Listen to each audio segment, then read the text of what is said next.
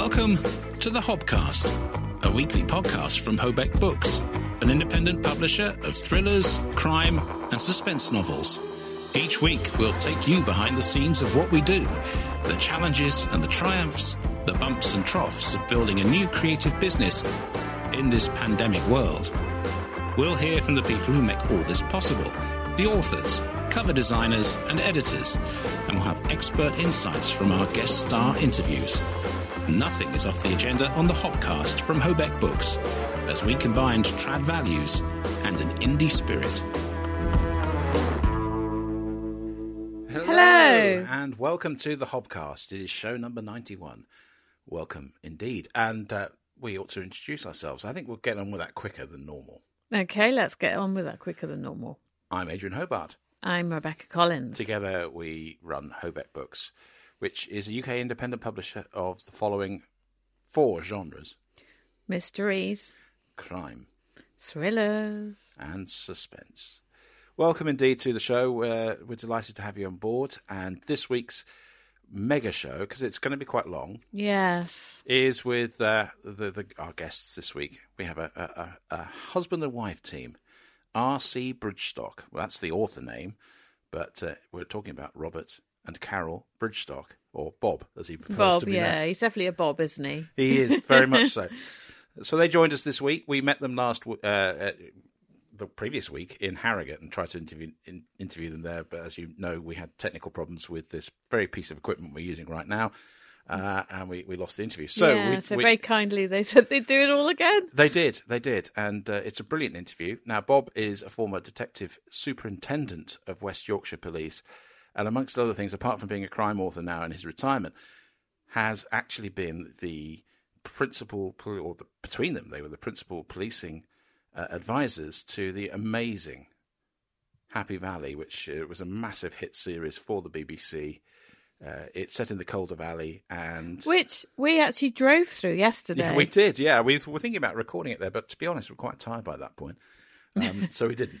But yeah, we were in the Calder Valley yesterday, as you say, and it is, it's a very atmospheric place.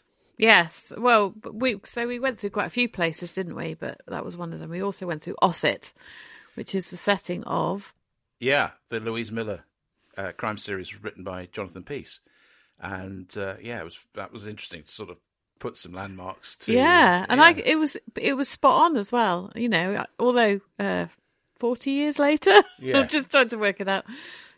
I could see it. I could see that, that was how, in my mind's eye, Ossett looked like. So, not quite 40 years. 80s. Yeah, 35 years. Absolutely. No, it was terrific to do. So, R C Bridgestock coming up later, and it's a long interview, we have to say, and I wouldn't necessarily describe it as much of an interview in the way, because they are brilliant at, they talk, they have so many things to tell us. And actually, we only got a few questions in the end. And I think if we carried on, they would have carried on. Yeah, no, absolutely. Look, it's really worth listening to. It's fascinating because I was very moved, actually. We have, we publish lots of books from the perspective of senior coppers and all that sort of thing, and policing. And the fact is that Bob has lived it and breathed it. And not only has he been a senior copper, but he's had some remarkable jobs within the force, including being a hostage negotiator, which is, it's really touching, some of the stuff that we talk about there. So that is to come. News-wise this week, we're not going to go into huge detail about stuff, but we ought to mention before we get into the news that one of our books is free this week. Yes. Way Beyond a Lie. By Harry Fisher. And it's free on Amazon for the next 5 days. So if you haven't read it, get it now, honestly. Yeah, absolutely. No excuses now. So we're promoting that for free for a brief period, and we'll see how that goes. Very exciting. So that's free, Way Beyond a Lie, Harry Fisher. But into the news, and publishing news is a little thin on the ground this week, it has to be said. So we thought we'd, a little bit of politics, as Ben Elton would say. Well, because that affects the publishing industry, as it affects every single industry. Well, absolutely. So, look, in the UK, if you're listening outside the UK, you're probably not as fully aware of what's been going on this last week. But Just over a week ago, we had a mini-budget presented by our new Chancellor of the Exchequer, Kwasi Kwarteng. And as part of that, a lot of tax cuts there. The main one that caught the eye of the markets was the cut from 45 pence to 40 pence, the top rate of tax, which only really assists the top 1-2% of the people in this country. But it hadn't been costed. I mean, this mini-budget was presented without figures from the Office of Budget Responsibility, which would normally accompany a budget nowadays. And so the markets were spooked. How are you going to fund this? Why are you doing this? All this sort of thing. And as we speak now, as we record this podcast, this tax cut has now been reversed just ahead of during the Tory party conference in Birmingham. But the damage that it has done to many areas of the economy has been monumental. The main thing that happened was a run on pension funds as a result of bonds. This is all and gilts being suddenly much, much more expensive. And pension funds are heavily invested in these things, and they were being forced to sell them, but they were making them at a loss. And so suddenly pension funds across the UK were being threatened with collapse. Yeah, which is... just because of liquidity issues. And it's totally in my opinion, totally inflicted. Yes, there are problems because of the Ukraine war and the strength of the dollar and all those other factors and general recession around the world. But this was self-inflicted, and they've now reversed it. But it's taken a week for that to happen. The other effect, the key effect, was the collapse of the pound against the dollar for a period. Went to its lowest rate pretty much since decimalisation. It has one impact for us, one big impact, when obviously a lot of costs are made in dollars, even in publishing, in terms of unit costs. Everything that you import into the country goes up, and as a result of a pound being weaker. Yes. So we're seeing, in terms of the cost of publishing a paperback, for instance, has already gone up considerably by a matter of 25 to 50% in some cases already this year. And that was only going to make things worse once that percolated through. The other, in reverse, we earn some of our money in dollars in terms of our audiobooks, but also the books that we sell in the United States. Obviously, that's dollars. And so suddenly that's a modest increase in the value in terms of what we get back in pounds. Yeah, we're not drinking champagne yet, but we might have an extra spoon of coffee. Yeah. So all those factors have to be borne in mind. But then when we get excited about the American market, you still have to advertise in dollars. So the advertising is costing more. Yeah. Although the return on any sales is slightly higher. Presumably. Well, hopefully, yes. But, the main thing is that these shocks to the economy, I mean, the Bank of England have had to step in with £65 billion worth of support for the pension industry, effectively. I mean, who's going to pay for that? I mean, it is another aspect that is, this is before mortgage. They could put the taxes up. Well, they're not going to, yeah. Well, yeah, I mean, it's a brave politician does that now, but at the same time, the bottom line is that, I've lost my train of thought here, I'm sorry, is that the economy is contracting massively. People's pounds in their pocket don't go as far as they did, and that's before mortgage rates will go up inevitably in the next few weeks. And so it's a much harder trading position for us as a publisher who some 90% of our books are sold in the UK. And it's just a really tough environment as a result, and exacerbated by what's happened in the last week or so. Yes. I actually can't believe you didn't get an A for economics. The way you talk about it. I'm paying attention to it now far more than I did when I did A-level. But then again, you see, economics at A-level is a lot more theory than it is this sort of practical application in the markets. There's a lot of because you did it at university. So well, I did A-level too, but you learn the theory so you understand the practical aspect, and you're understanding the practical aspect. Yeah, it's much stronger because I just couldn't deal with the.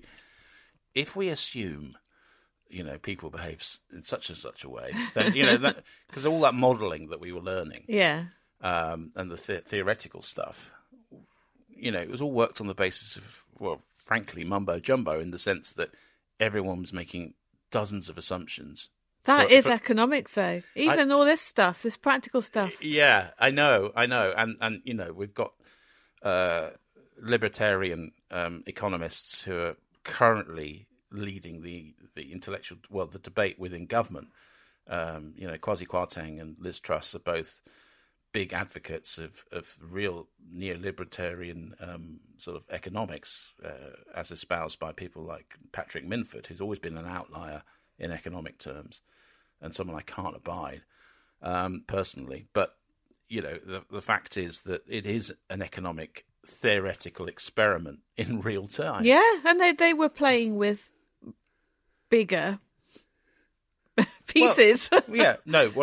Essentially the welfare and well-being and the wealth of people in this country. Yeah, I know. And the way that they've defended their decision until they had to back down because of the Tory revolts that had started, which had been going on a week, but really took voice this weekend. They knew they couldn't get it through Parliament. They were talking about voting for it in December, pushing it down the road so that the heat would go away. But they've had to basically do a mega U-turn on their position. But I think that the killer element of this is that Liz Truss and Kwasi Kwarteng dreamt this up just before the budget, didn't tell anybody they were going to do it. This 45 pence down to 40 pence cut. They just did it, thinking that, why not? We go for it. And they hadn't run it through cabinet. They hadn't done. No one was expecting it, and the markets got spooked as a result of it not being, well, of course they do. So it's naive at best. It's arrogant and mendacious at worst. But it does have another knock-on effect, and in already difficult trading for us as Hobeck Books. The fact is that people don't have spare money knocking around to the extent they did. Well, let's hope they get Way Beyond the Lie then, because that's free. Yes, indeed.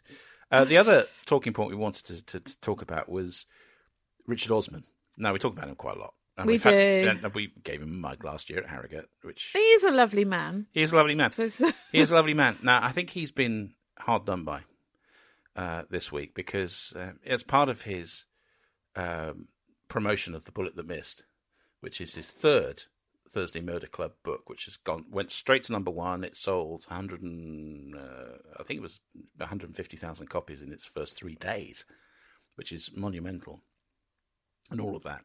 He did an interview with Richard Barber in the Daily Express. Yes, it was, yeah. And in this interview... Well, the headline, wasn't it? The headline was I invented cosy crime. Well, that's a sort of paraphrase. Well, clearly, Richard did not do that. Richard Osman did not do that. But Richard Barber has sort of credited him with the creation of cosy crime, which has been a genre for decades and had already been, a very significant part of the marketplace. But Richard Osman's fame through TV in the UK has pushed it even further.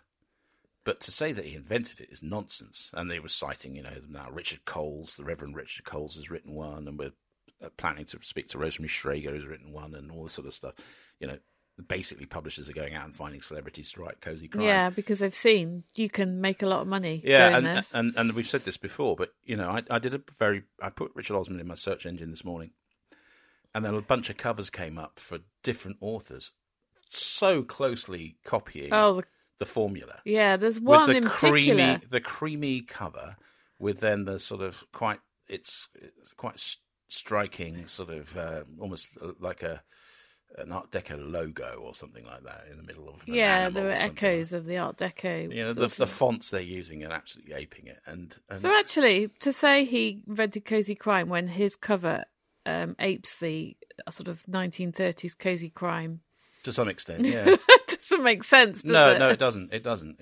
And, look, there's a mixed bag. I mean, I read a review the other week which was absolutely scathing. I think it was in the Times, of his work. And then The Guardian, he perhaps wouldn't be natural bedfellows for him, was really positive. But it's really interesting that, for instance, he took a real risk when he created Pointless. He was the creative director of the programme as well as starring in it. He didn't get paid for 4 years. He said he couldn't take a salary because it wasn't a hit.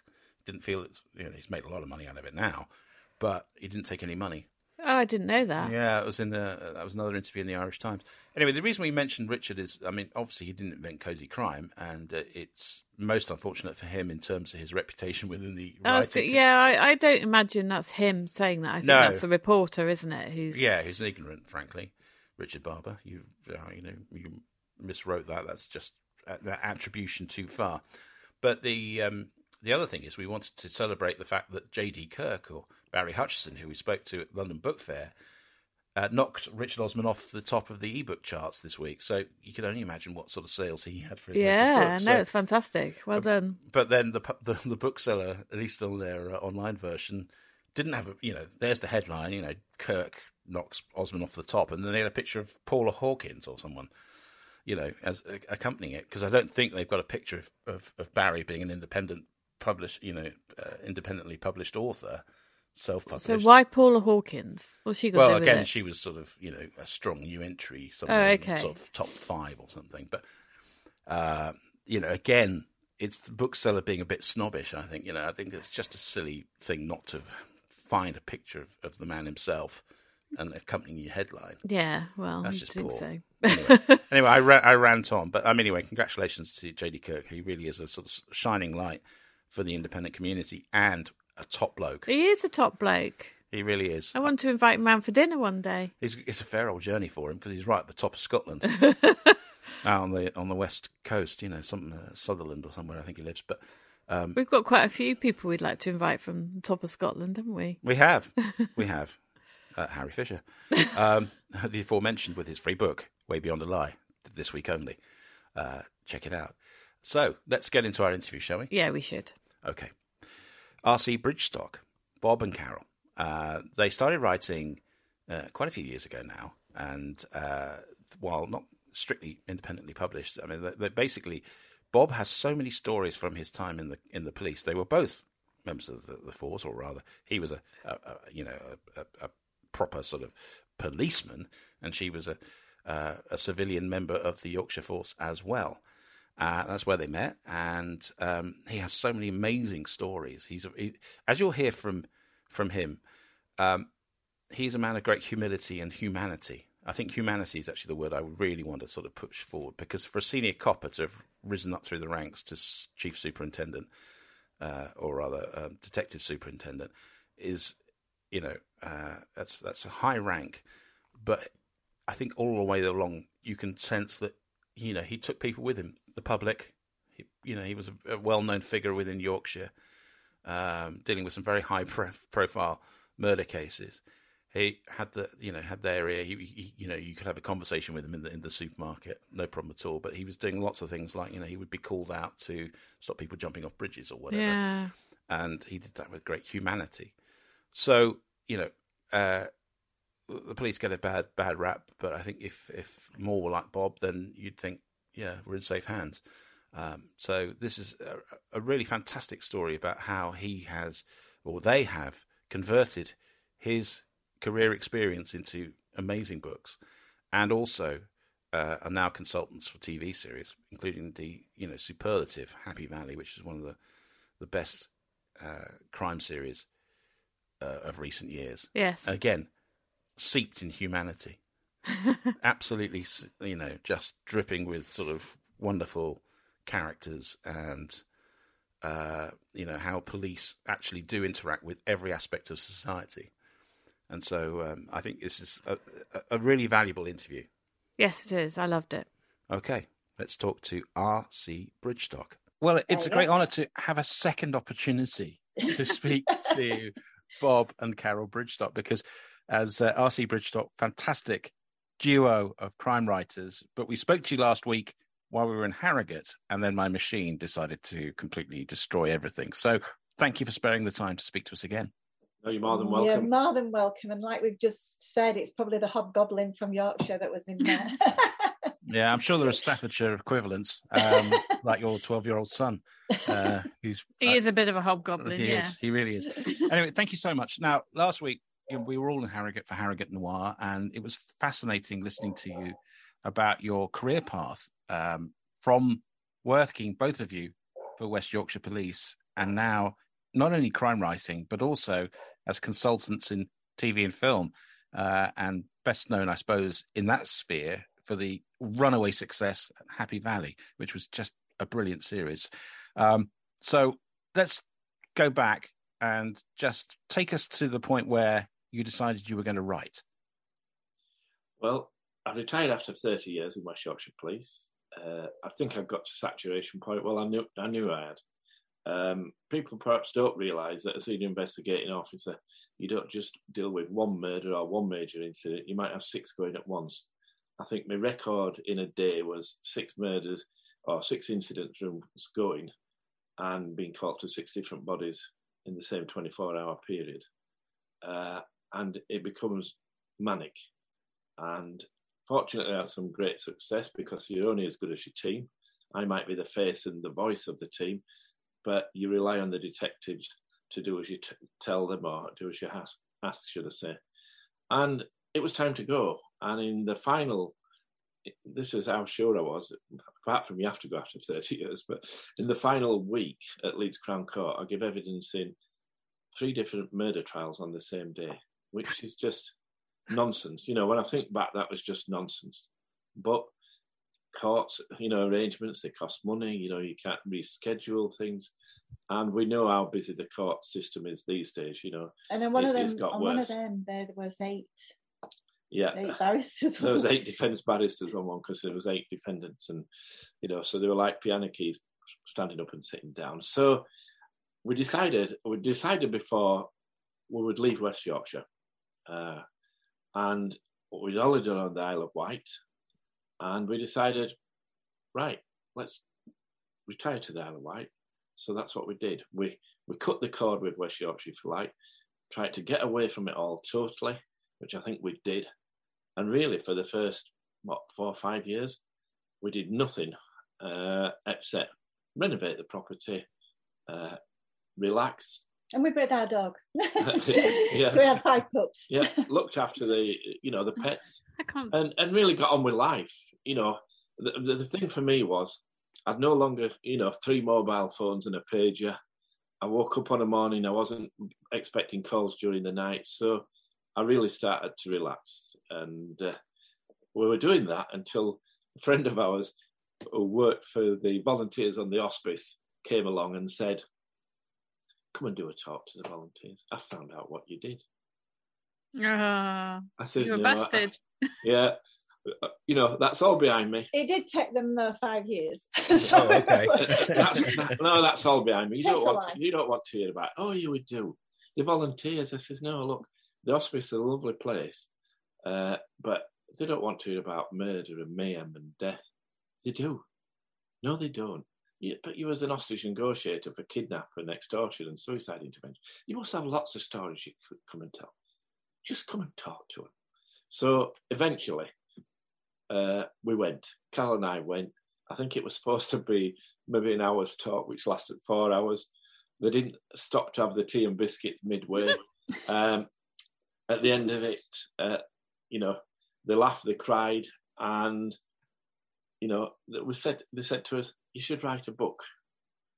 And I said, "I can't possibly write a book. It's never something I've ever thought about doing, really wanted to do, although Carol wanted me to do it to sort of let the children and grandchildren know exactly what I've been doing for the last 30 years, missing here, there and everywhere." And, I said, "No, I can't." "Oh, you've got to do it." And fate lent its hand because the following week in the weekly newspaper on came an advert and it said, "Write your first novel." And Carol. Local college. I'll let you jump Yeah, in local there. college. We went on to the local college for 6-week course, write your first novel. And we made some great friends and we decided to do another extended course. And to be quite honest with you, even though I did my English O-level, neither of us knew what a premise or a blurb or anything like that. So it was all a bit alien when we first went. I'm a Yorkshire lad. I passed my 11 plus and then jumped ship at 15. So I jumped school at 15. Of course, in the police to get to the rank I did, you have to pass exams and all sorts of things. But to me, it was like walking into a foreign language course. I thought at first when I sat down and they started talking, I thought, we're in the wrong classroom here. Anyway, that's how naive we were. Anyway, or I was, anyway. Anyway, when we actually got talking to these guys on the course, we tried to all join a group so that we could actually go and discuss with authors how their lives had gone and how they felt and how they came into writing and everything. And none of the groups on the island, well, there was only a couple, wasn't there, but they wouldn't let us join because we hadn't been published. And we found out later that they were all actually self-published, but they were just like this stick in the mud, people that just wouldn't allow, they call them out like outlanders, in fact, what do they call them when we actually, if you lived off the Isle of Wight? Came from North Island. North Island, that's North right. Islanders. Oh, the North. Yeah, North Islanders. So anyway, so we decided, well, let's start our own group then. So after the 12 weeks, we started our own group. And that is still going now. We're in its 14th year of doing a Christmas short story, which raises money for charity every year. And we have the ceremony in Newport Minster, which is the minster on the island. Of course, yeah. So during this time when we're on this course, Bob had actually penned 120,000 words. And he'd done it all longhand. So I know it was exactly 120,000 words because I typed it up. Oh, and when I counted. Let me just say I use a laptop now. Yeah, he does know. Good to know, yeah. A little quicker. Makes life a lot easier. And he'd done exactly what I wanted him to do. He'd wrote his life story in a case, if you like. So Deadly Focus, our first book, is very much the thoughts and the download of things that had hurt him. So it's a child murder. It was very much him unloading, and I could see that by what he'd written. But he'd actually wrote a crime file. And I used to get the crime files because I worked for the police for 17 years in the admin department.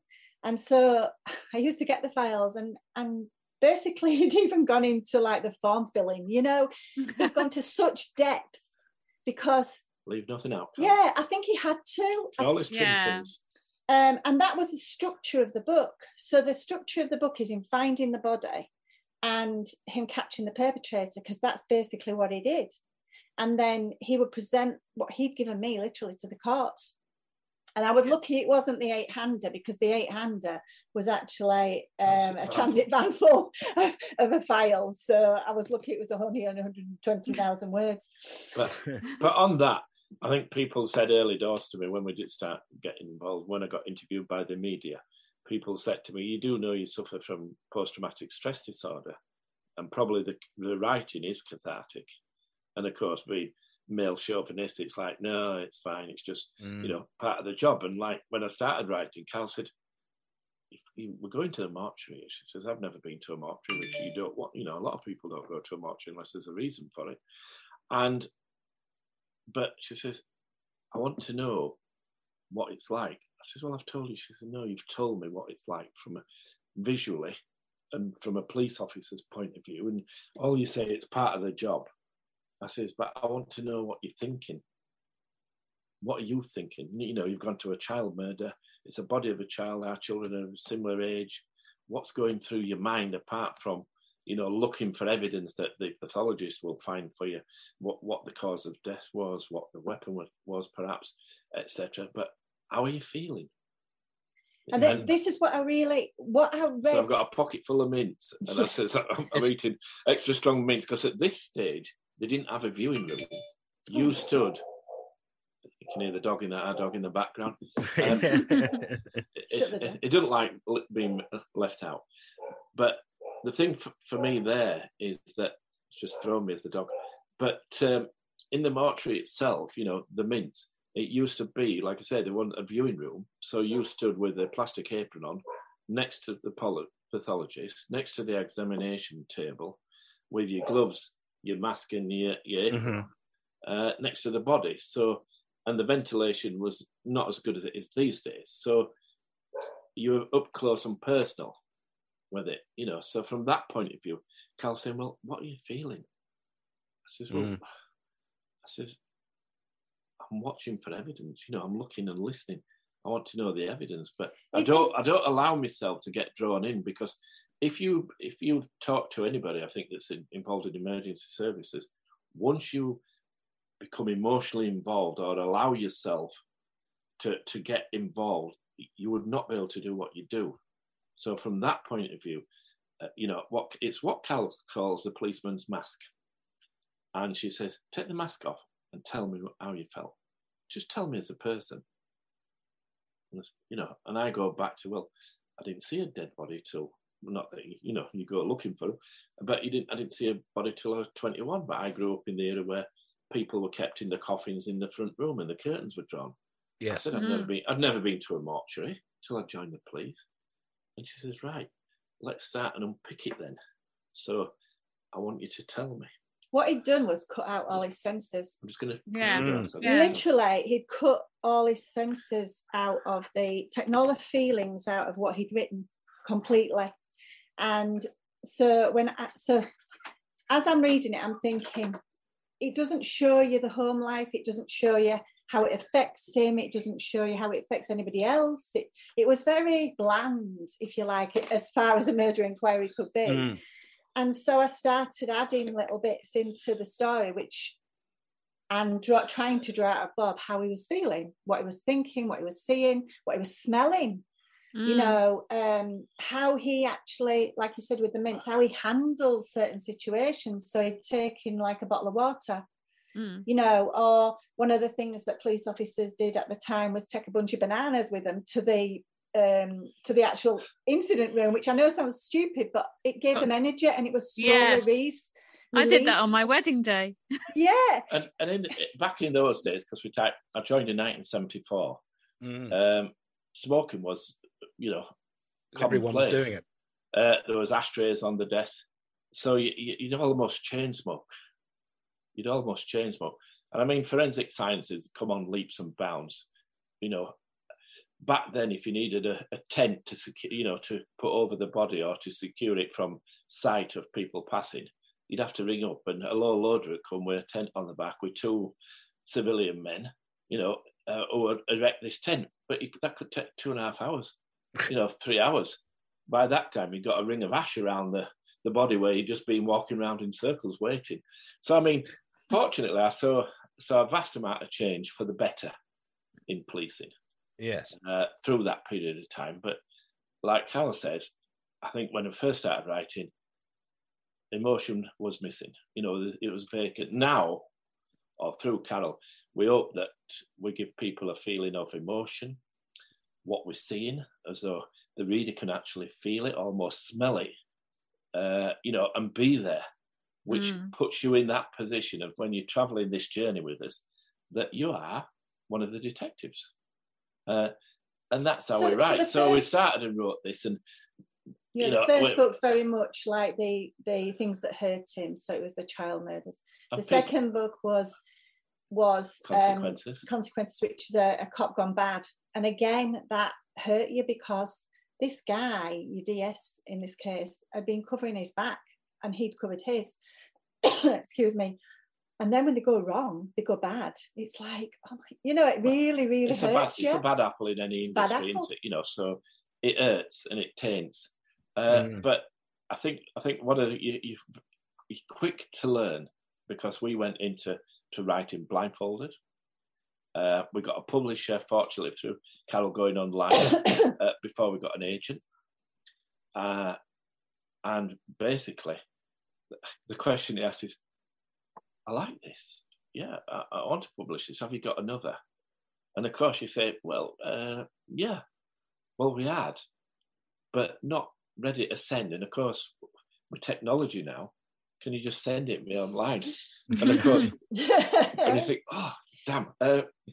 Right, we're just having problems. We're just having problems at the moment. It was finished. It just wasn't how we. No, it wasn't ready to go. But he read it and he just said, yeah, that's fine. Great. And the first series, Dylan, is 9 books.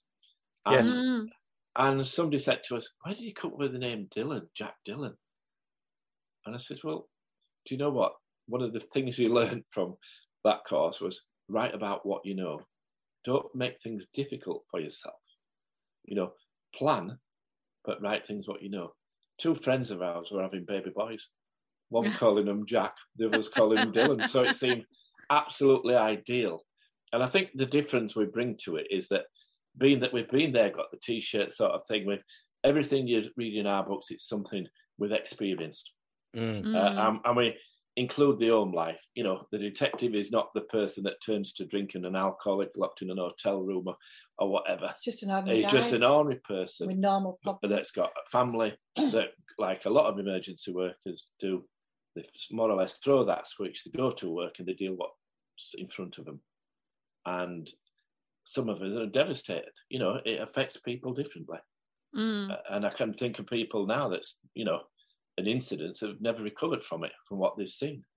And so it's difficult. So writing probably has been cathartic for us. And, you know, that's how it started.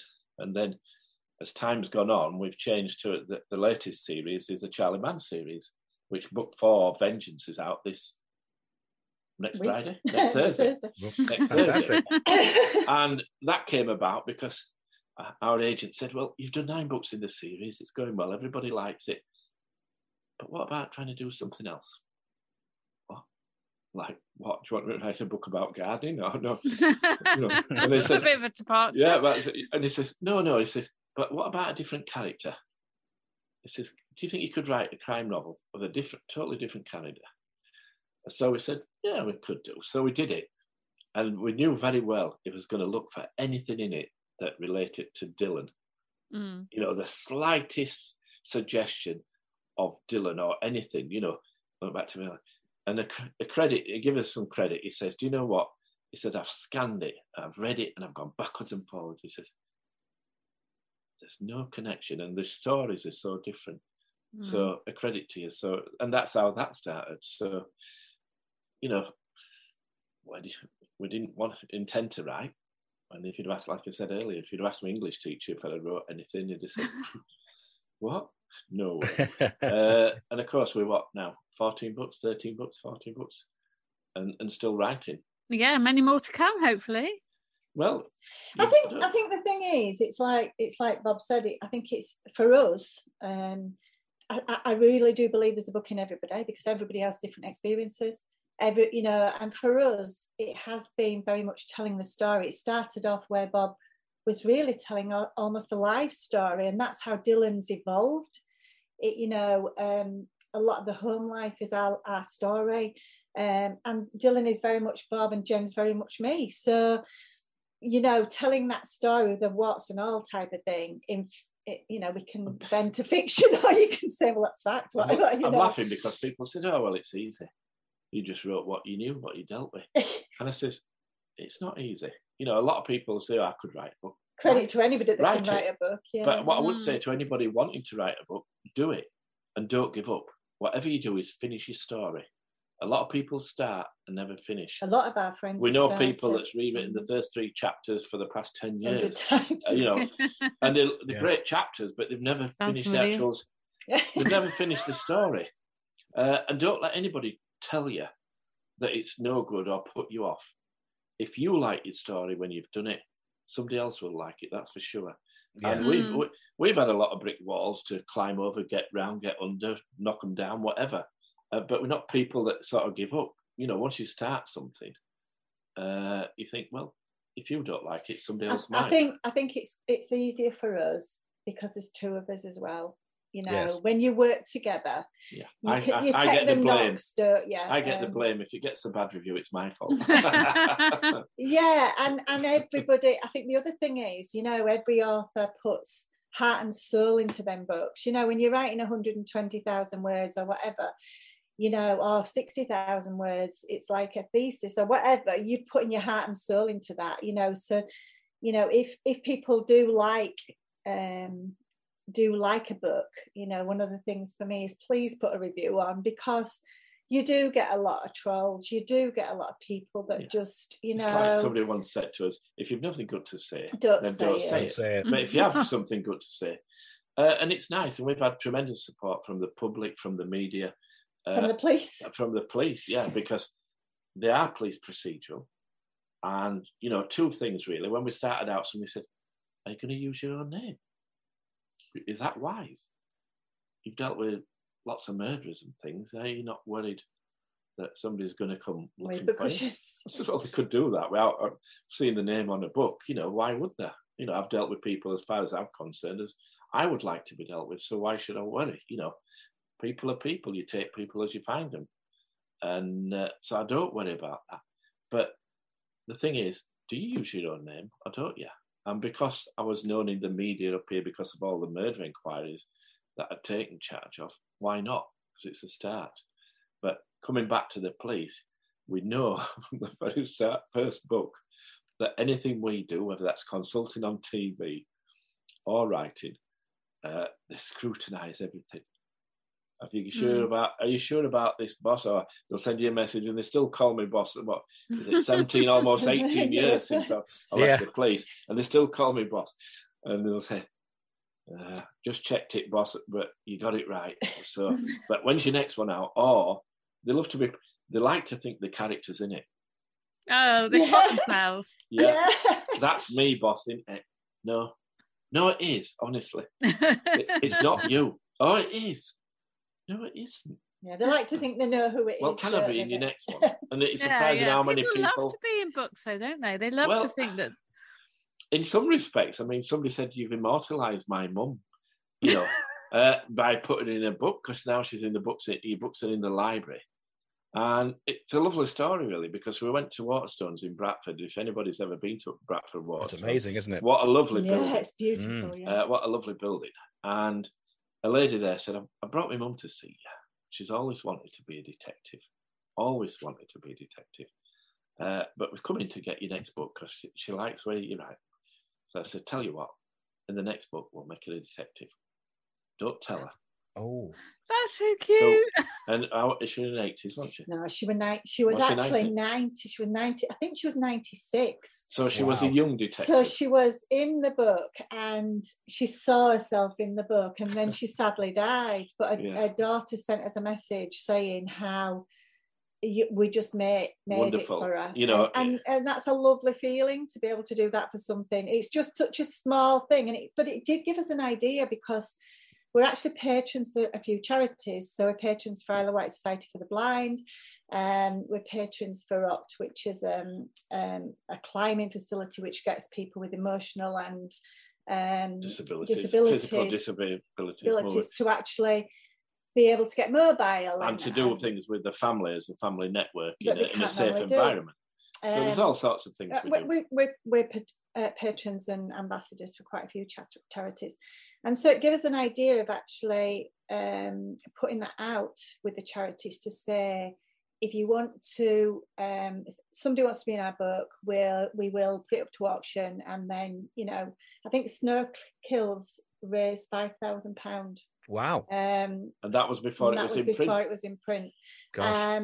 The last book that we and that was Carol's hairdresser that was in that one. But she wanted to be the corpse. And I can say that. She knows, if she listens to this, she'll know. But I told her, I said, yeah, you can be the corpse. The amount you charge and the way you do Carol's hair, then you deserve to be. So it wasn't her that bid. But... Joking, of course. But, it's fun. It raises money. It helps other people. We did the DJ fund, didn't we? The DJ with Lizzie Jones. Lizzie Jones, who was singing at the beginning at football matches, cricket matches. I think that raised 750. Yeah, just at that one auction for just one person. And at that one, you're trying to get people up. You can be a detective. And one lady always reminds us every time. Said, "Well, I remember. It's going back a few years now, but I bid from it, and I wanted my husband to be in the book. And of course, we put her husband's name in, and she says, but I want him to be the corpse. He wants to be the corpse. I want him to be murdered. Yeah. You must murder him. So we did. and she comes back every year. She says, I've got to tell you now, it was my ex-husband. Yeah.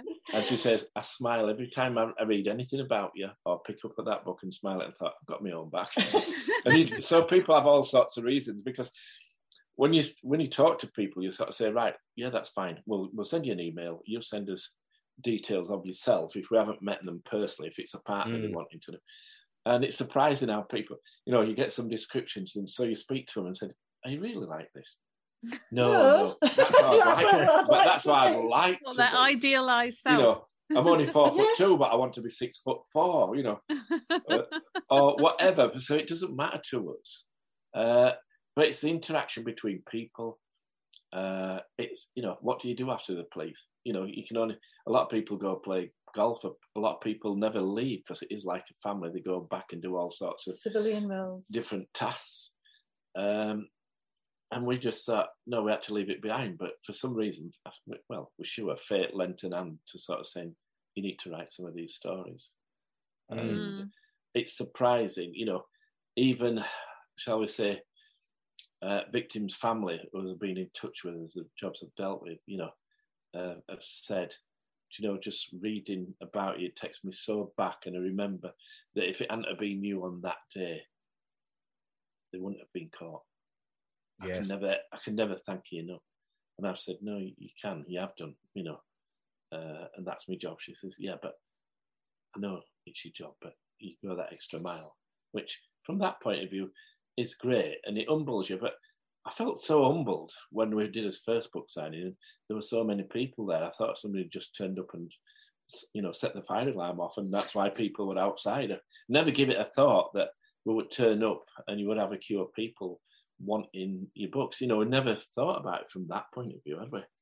No. And the aspect of the TV, well, that came about because we lived on the Isle of Wight and we're travelling back to West Yorkshire to do events that we've been interviewed by a reporter from the local paper. Virginia Mason. One of the things was, for us, when we actually did put the books out there, we had huge support from the media because Bob had always been amenable to them. He'd never, ever said, no, I'm not going to do it.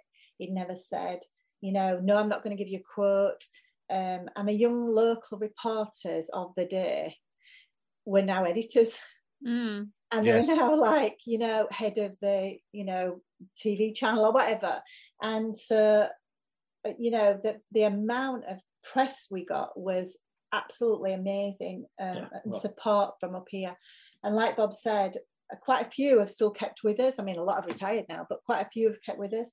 And one of the ladies, Virginia Mason it was, wasn't it?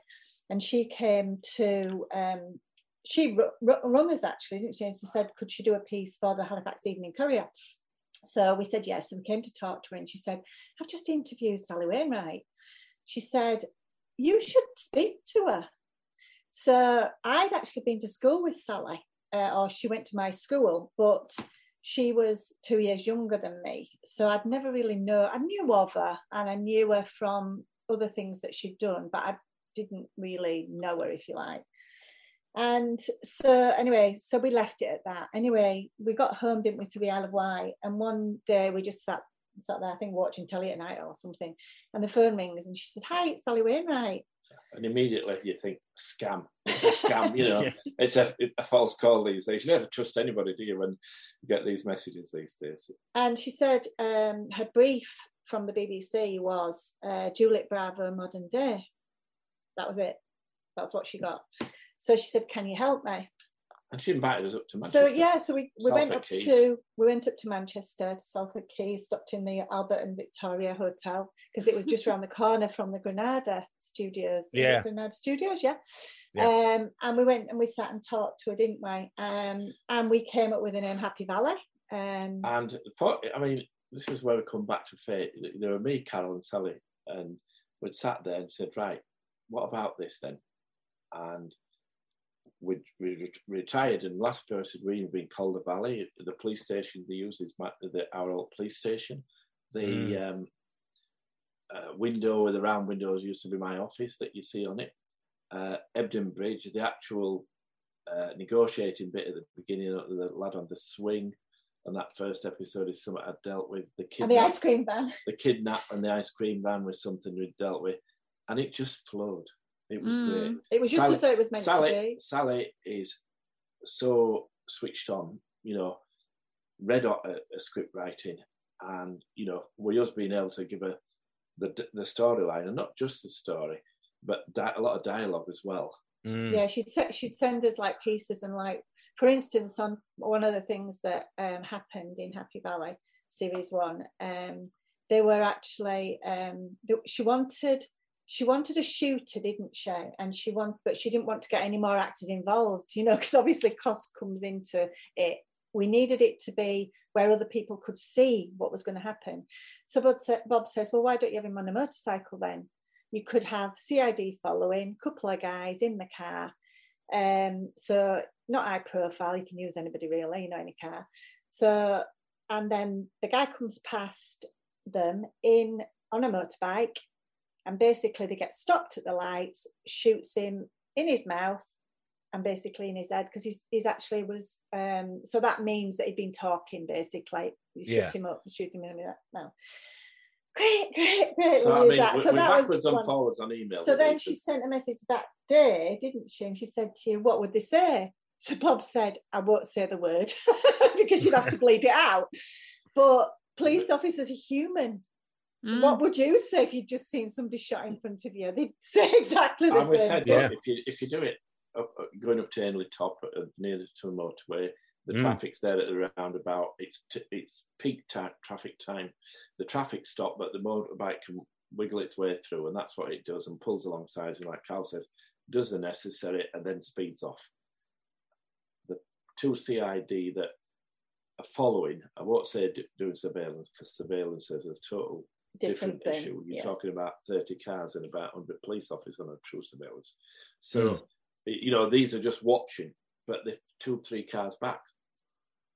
And of course, by the time they see what's happening, the motorbike's gone, and they're shouting for assistance. And this is where she says, "Yeah, but what would they be saying to each other?" I says, "Get your pen. This would go a bit like this." And it went, there'd be a lot of swearing going on, but actually, they've suddenly got a murder that's happened in front of them, and the offenders have gone. That'll do. And the other thing is, when we did the bit about when the policewoman got killed and reversed the offender, reversed over her. Tommy reversed over, not once but twice, and you see the bump, because we said just show the bump. You can't actually show anything, but people will in the seats actually jump. And that actually, when I saw that on telly, my stomach flipped, and I knew it was coming. But you need to do it more than once. And she said, "Why?" I says, "Because it shows the intent that he doesn't want her to live." So all these little things that we were able to contribute. Yeah, like to Happy Valley. The name Happy Valley was the name that the police officers called Calder Valley.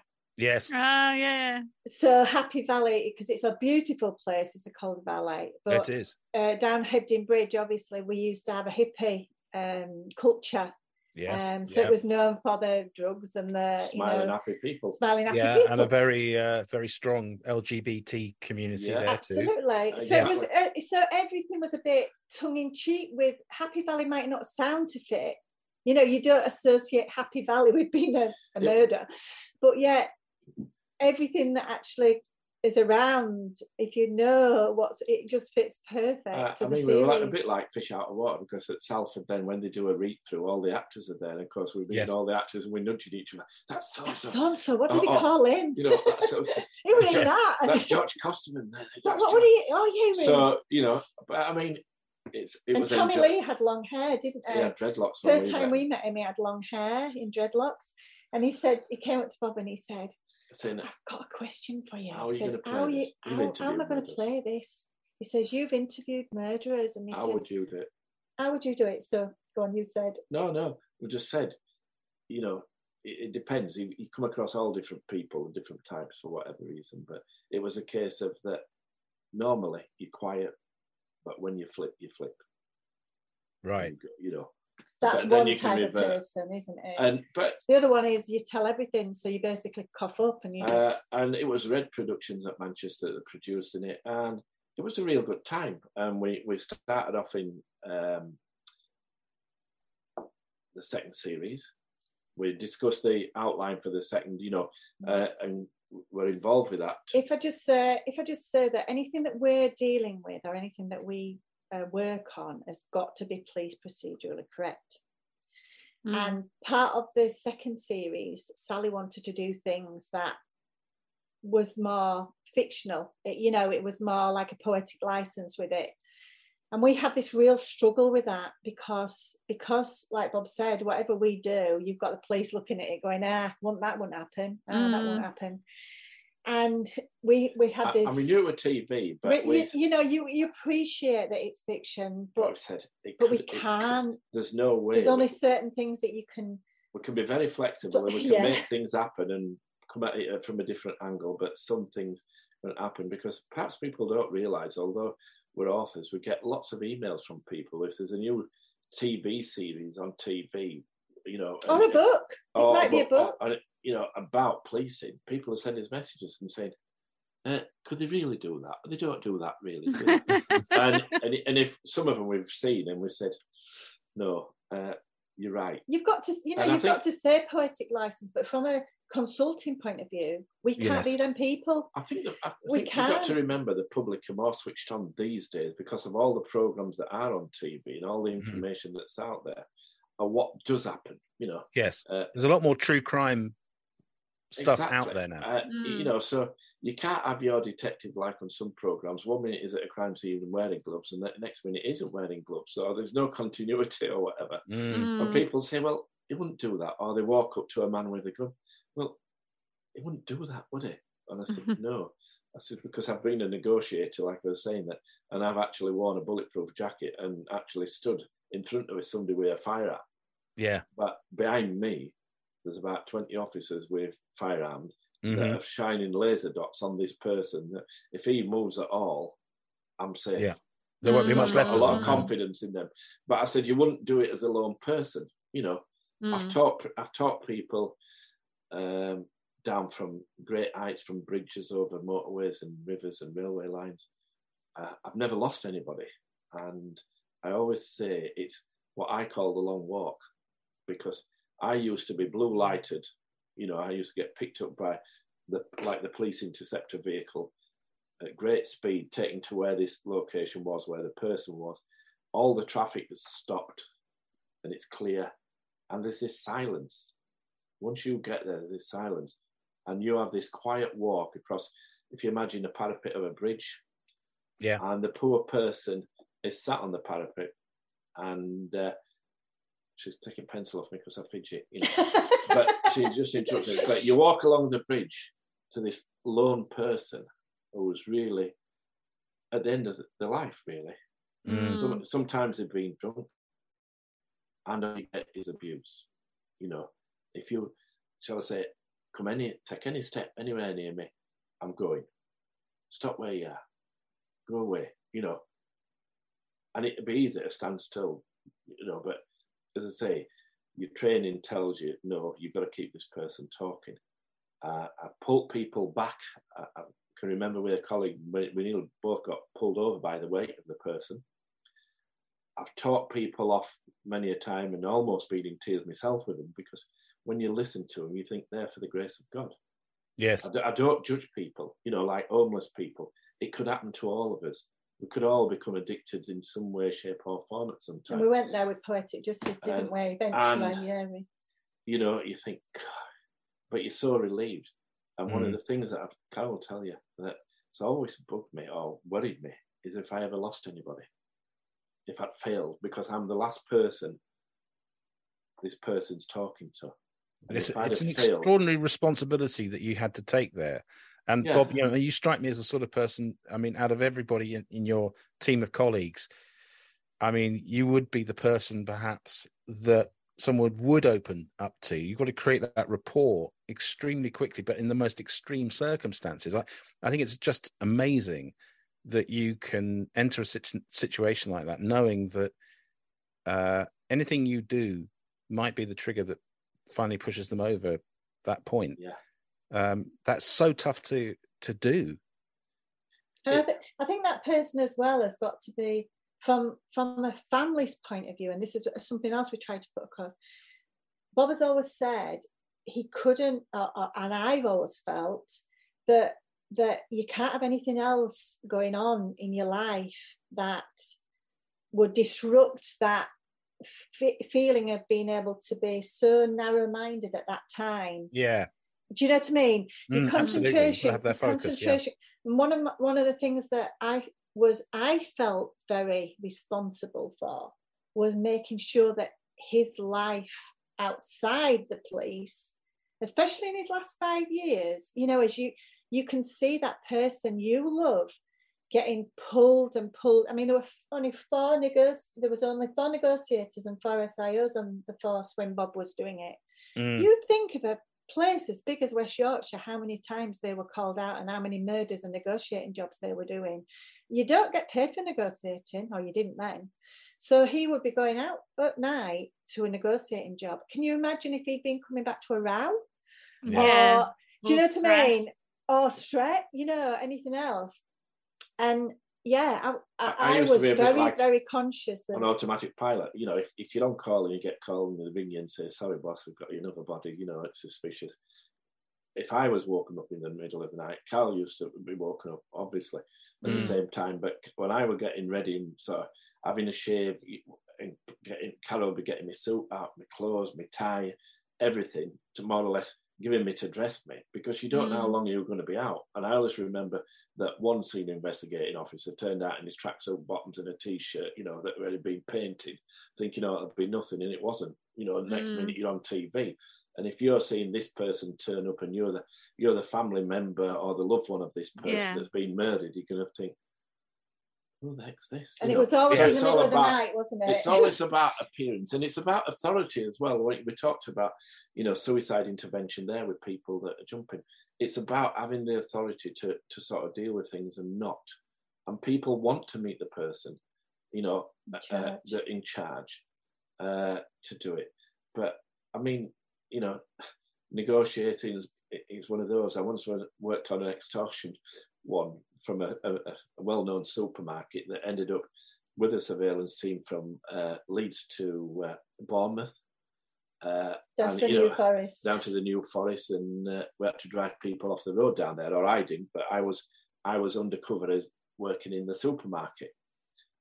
So from that point of view, you know, I got into trouble because on one evening when I'm coming away from this, then I was driving the XJ6 Jag, pretending to be one of the, you know, Iraq in the supermarket, and I stopped at fish shop on my way home and of course I got played out with saying, "Do you realise we've got something like 60 officers covering you, and you're sat there eating fish and chips?" And my answer was, "I've just got to eat. I'm just, you know, if I don't eat, I won't go any further."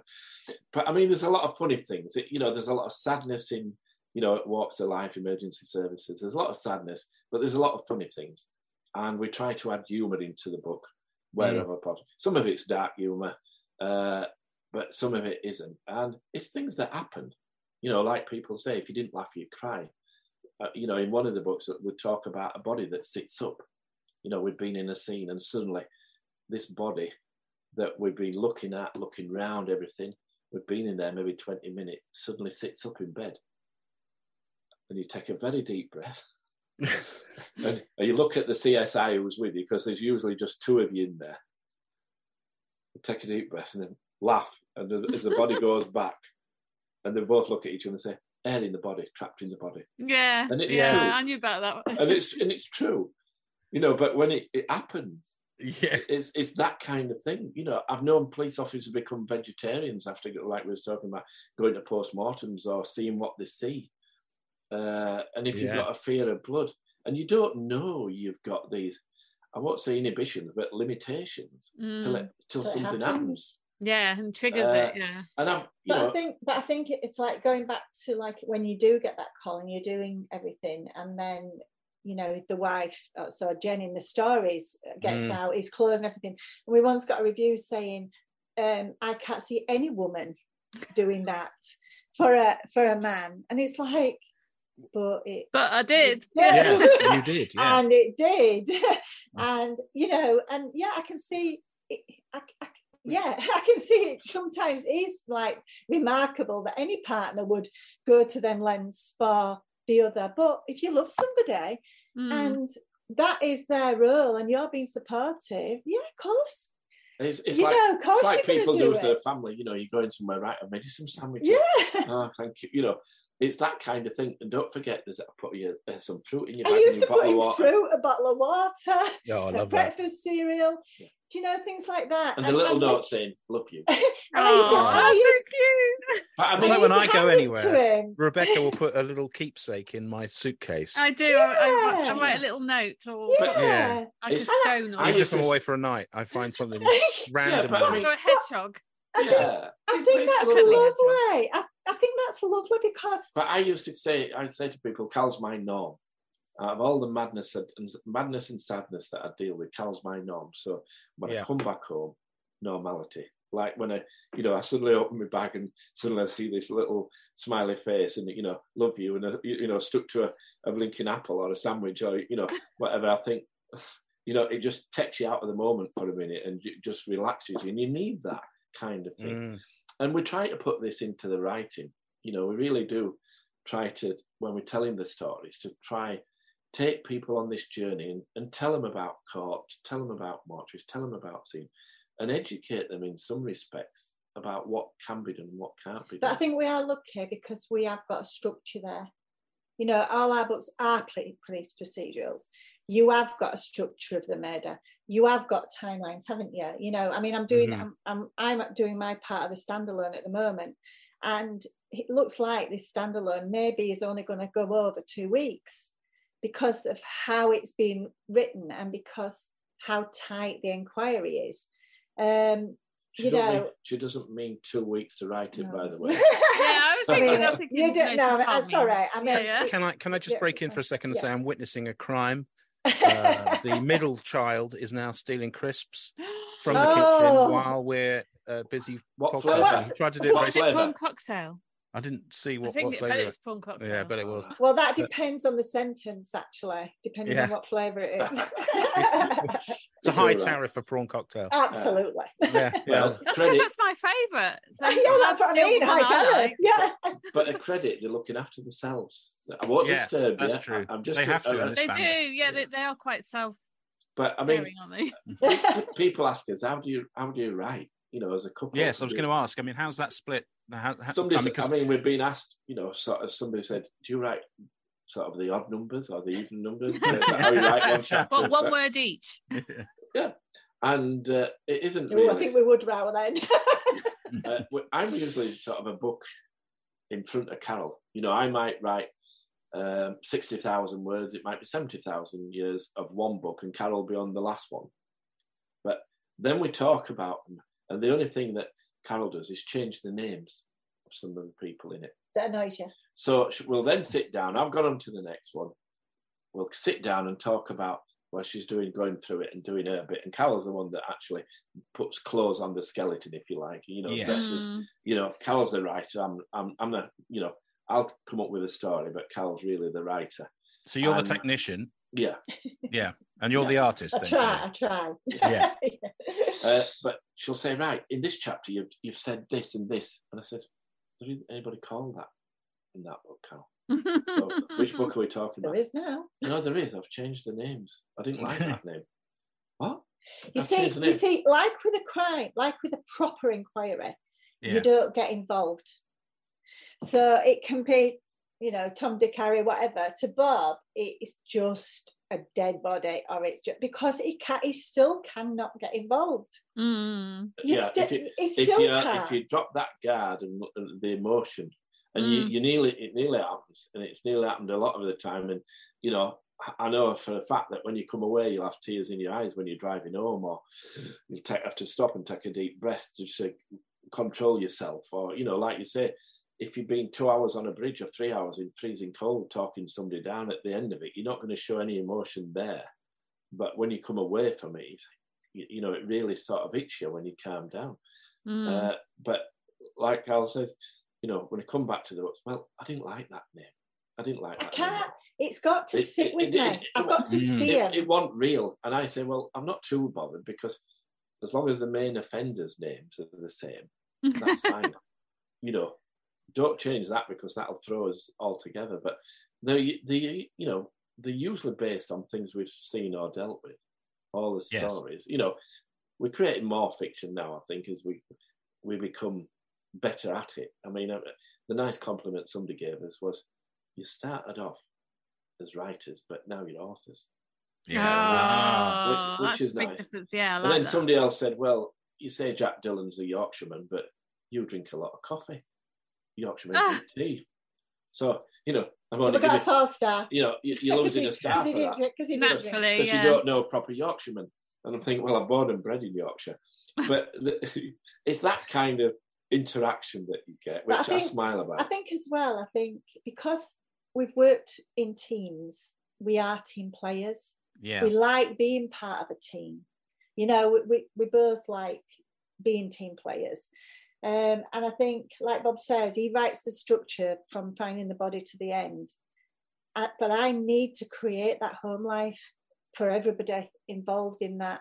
And usually I run off with another story, another level or another layer of a story to go with it.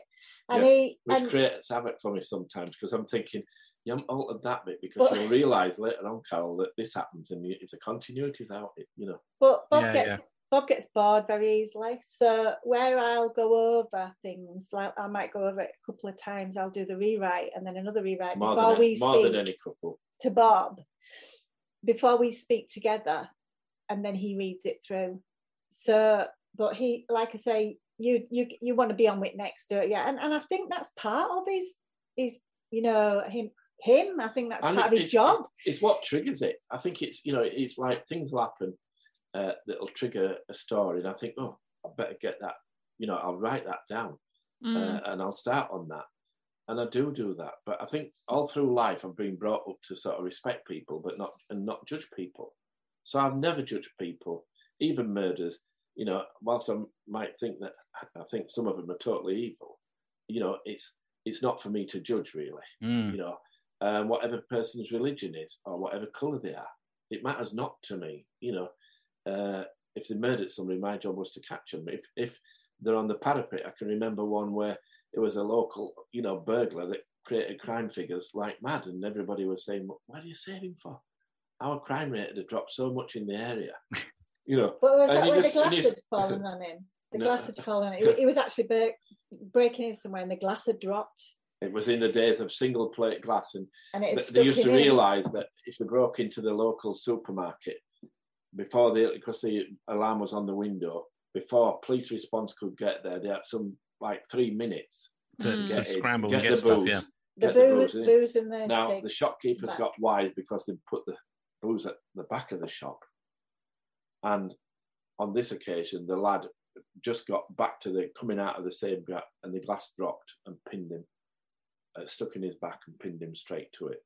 And of course, I'm the first person at the scene here, and I only mentioned his name. I won't mention his name, but we're on first name terms. God, I'm not going to learn after this.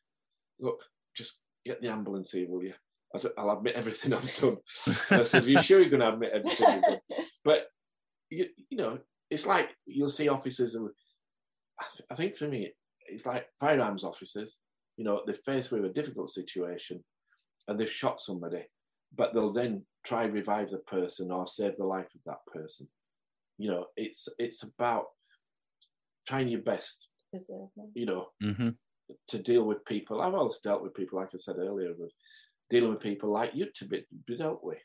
I'm thinking at the end of the day, well, they did the best for us, and, they couldn't have asked for any more. Or they were polite, they were respectful. And like I say, I've never judged anybody. Otherwise, you couldn't do it. You couldn't do the job, I don't think. Sorry, go on. Sorry, I was going to ask you another question, if I may, because sorry, I'm rambling. It floated across my my mind earlier when you were talking, about Bad Cops. That your second book dealt with that and the impact that had. And I read in your biography that at one stage you had to go and investigate another force and potential corruption there. That must have been, when you watch, obviously Line of Duty is all about that. And I'm sure you must wince when you see the sort of liberties that they take with that. If you because the procedural side of that is out the window half the time. But that must have been one of the toughest things you ever have to deal with, surely. Yeah, it is. It's number one, you're not welcome in that force by the force, really, by the majority of the people. purely because they don't think we've done anything wrong. We don't need another force coming in to tell us how we should be doing things. But they did. And it wasn't about that. I think West Mids had been there before, but West Yorkshire got involved. And it's difficult. We worked in an unused airport, really, behind locked doors, locked gates. And, we had to be very careful where we went out in the town for something to eat, where we were stopping there, because there was this bit about trying to get some of them into trouble or whatever, to put slander, if you like, or discredit the officers that were there. But times had changed. The Police and Criminal Evidence Act had changed lots and lots of things. This particular, time, they hadn't adhered to a lot of it. And when you looked at how they policed, their crime figures might have been lower, but goodness me, they were as bad as some of the people that, they were arresting. And it had to stop. It had to stop. You were up there 18 months as well. And it is, and when you talk to people, you'd say, anybody dealt with this person? And they say no. And you know very well that somebody sat in this room because you've already done your own work, that this person has dealt with him. He's locked him up maybe twice before, but he's saying he's never heard of the name, nothing. Yeah. And that's the lack of cooperation you get. So it makes it difficult. It makes it very, very difficult. But at the end of the day, I think we come away for it and, everything got back to some kind of normality. But there was a lot of abuse of process there. And it's not the investigators' idea. You get independent now investigations. But for me, it was about, in the early days, sat across catching the person responsible, and it was the mind game sat across the table in the interview. The murderer knew what he'd done, and perhaps you and the CSI knew what he'd done because you're the only two people that, or three people that's been into that scene and seen it firsthand. And like you say, the interview skills was about breaking down barriers and getting that person to, emotional, if you like, and to own up to what they've done. But if somebody admits a crime, that's the other thing. It doesn't mean to say they are guilty. And we've seen, miscarriages along the way. And one thing for me is, although you want to catch the killer, you want to be 200% certain it is the person. So, if I've got DNA, I want fingerprints. If I've got that, I want an admission. If I've got that, I want an abundance of evidence to tell me and reassure me that when this person is charged, they are guilty. This is the person that's done it. If there was any, in my mind, if there wasn't sufficient evidence, then you release them, end of. Now, some, people will not like that. They take it personal. And I could never do that. It's like, well, if the evidence isn't there, it's going nowhere in this. It's hard, it's difficult. It comes down to people again, doesn't it? Yeah. Individuals think, policemen are people, police officers are people. Even like the Ripper, you've got to look at the, Peter Sutcliffe. So, without naming names, but they wore blinkers. They suddenly wore blinkers and put all their eggs in one basket and went down one road. Well, you must have been working early on in your career around that period then. You would have been, a DS by that point or something? Yeah, and I worked on a number of the cases. I first at one of the first officers at two of the scenes here at Calderdale and at Huddersfield. Yeah. And, when you look at the system, but back then, the bosses were totally different people. These were people that ruled with an iron fist. If you didn't comply, you could, you'll be walking the beat or you'll be out of a job. And that's the sad thing. But what you do learn, you like any walk of life, you pick up good and bad from people. Of course. And I think I always wanted to be the man in charge because, I didn't like this. And as time went on, you were the person that was doing all the work and the other person was getting the credit anyway. And I left the police with exemplary conduct. I've got numerous commendations from the Crown Court and Chief Constables across in different counties. But that in itself, that piece of paper means nothing to me. For me, to be able to go to a scene, see the devastation, see somebody murdered, to sit with a family, and I've sat with a family and held their hands, You know, I talk about not getting emotion involved, but you will hold hands sometimes and talking to them. But then 6 months later, or however long later, to be able to go back to them saying, we've got him, but this is what happened. I'm going to tell you the full story, because when it goes to court, the newspapers will pick it up, you leave it at court. To be able to give them a little bit of closure, to me, is ultimate satisfaction. You know, it's an adrenaline rush, you know, the investigation and the team, you know, when you've got a team of 30 officers or more, and the adrenaline's there, it's keeping the lid on it and keeping it focused. Yes. You know, because you know and I know, and over the years it proves that people will be, he must have done it because look at him, he's strange. That's the person that's done it, he must have. Yeah. And you think, it might be strange, but it isn't him that's done it. Oh, it must be. No, it isn't, you know. But people, his eyebrows meet in the middle. Yeah. He's got bushy eyebrows that meet in the middle. That's a sure sign. Yeah, sure sign. Or they dress different, and everybody knows on that street, oh, it's weird. You know, it's weird. And I mean, that brings us right back to how we started. Why did we leave West Yorkshire? Because Carol will tell you, that if we tried to go out for a meal, you couldn't, because people would say, you're out having a meal. It's a murder on the loose. You're supposed to be in charge of it. You know, what you're doing sat here drinking and having a meal. Or if you went to the supermarket, people that come up to us and say, Bob, have you locked husband up yet? Or it's boyfriend. You're a bit slow. Everybody knows it's boyfriend. You know, and Carol said, just wait there and I'll go get what we need.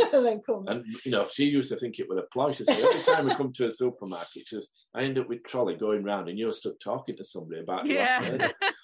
But it's that everybody, you know, I think the thing, you know, we know how crime is you know, it's on everybody's menu these days. That, you know, whatever the recipe is there, people like reading and watching crime, and it's part of, I think that's part of human nature. We like to solve problems. Yeah. And we like to think, and we like to think we can solve, or we like to think if the murder's in this room, we could tell you it is. You know, it's the old Agatha Christie thing and back. It's like we think, Katie. But it's like we'd like to think we'd be able to know, or we'd be able to figure it out for ourselves. And it's not always that simple, because, as I say, some murders, I can think of one where purely on, you know, it broke into an house and killed the person inside. And the only reason it did that is because he said, I just felt I was a moth. And you think, what? And he says, well, it was a dark street and there was a light and I was drawn to go on with the light on, so I knew somebody was in, so I broke in and killed that person because I needed to kill somebody. And you think, how bizarre. But, you know, you think of all the background and the work that goes into investigating it, and the motive. It's just as arbitrary as that. Simple as that, because what people might not know is that the Home Office produce a murder manual. Like you have manuals for cars and things like this. There is a murder manual of good practice, which is you know, you have to adhere to. In other words, this is like Carl said, there's a structure. You stretch boundaries and you stretch things the best you can, because technology changes. You know, if somebody can't do something in this country, can they do it, enhance something like, you know, can they do it in America, or can they do it in China or wherever, you know? Like Carl just said, facial mapping and things like this, digital photography. It was all new. You know, and identification phase. So all this is coming. I mean, forensic is tremendous, and really, interviewing is basically. At one time, it used to be an art.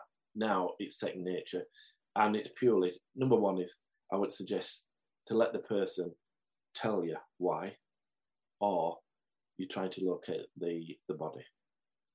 Apart from that, you look for evidence, and when they're talking to you, where they say they've been or what they've done. And body language. Because you search that, and body language is so interesting as well. Yes. You know, because you watch out from out the screen, and people say, "Oh, well, you can't tell because somebody twitches the nose or they rub their eye or whatever." And I said, "We all have idiosyncrasies, you know, that we do." I says, "But it means nothing. It's not evidence." But the interviewing now, it's in different stages of an interview, or tiers, as Carol says, and it's a structure. But you can go back to these idiosyncrasies, and you will see that when a person does lie sometimes, not everybody, but some repeat the action all the time. So it's an indicator but it's not evidence. It's a bit like somebody and nodding. It could be. A bit like somebody nodding or shaking their head, but saying no or yes. Saying, yes, I did everything I could, but their head's telling you, no, they didn't. But it's that kind of, little things. Observation again, like we said earlier. It's the observation about what you're picking up at. And that shows you're in control. Whereas years ago, you'd sit across a table and people they'd threaten you. I've had people threaten me across a courtroom. I know where your children go to school. And that hurts because, that really does. Because you just tell think, them about when they first brought in the cameras in the interview room. I spent part of my time in the police service, I spent at the detective training school at Wakefield, which was a renowned worldwide training school for detectives from all around the world, investigators. And part of my role there was to train up investigators from around the world. But also it was part of it when the law change was to train local officers in what now you could and couldn't do. So like interview skills, police and criminal evidence came in. Interviews used to be notebook out, sit across and write down as best you can. Show them, and they signed it. Then they decided, we'll just record it. So they started off by saying, we'll save money if we just record the interview. So one of the first interviews they do, the lad that's arrested suddenly goes, they've hit me. I touched him. Yeah. No. They've hit me again. And suddenly it's a question of, didn't they? And they say, we haven't touched him. But it's just ruined. It's useless. Yeah. So, of course, they said, we'll have video camera. So, video interviews. So we had to train officers up about video interviewing, not like before. And you get officers that come in. And, of course, they play to the camera. I can remember one coming into the room, sitting down opposite client, and then looking up at the camera, combing his hair, straight into the camera, and saying, I'm Detective so-and-so, we're here with this individual here who's a burglar. No, I'm not. He is a burglar. Let me show you. He is. Yeah. And you'd interview him, and they said, well, we've got your fingerprints at the scene. Oh, right. Told you I was a burglar, didn't I? And then he'd comb his hair again, stand up and tie the knot on it, on his tie. But, I mean, all sorts of funny things. It's like, funny things happen along the way, don't they? But it's interesting, and it's interesting to see. You had an all right on the night tape. All right on the night tape at one time. Yeah. But, I mean, it's like the negotiators course. People from different countries approach different things, hostages and kidnap in different ways than we would in this country. We about trying to get the victims out. In some countries, they're all in there. If any of the hostages live, that's fine, but we're not letting the hostage takers leave. No way. Yeah. And they would just maybe storm the building where we are, if you like. It's not a criticism; it's the way they do it. They're more military based than we are, but you learn so much, and it very testing about your own abilities. So coming back to the writing or the advising for TV, we're trying to put all these things in that we've been talking about. Some of them funny, some of them sad, but just show or try to humanise police officers. Yeah, because these are people, sons, daughters, fathers or mums that go out and, absolute credit to them, even this day and age, with the different sort of technology we've got.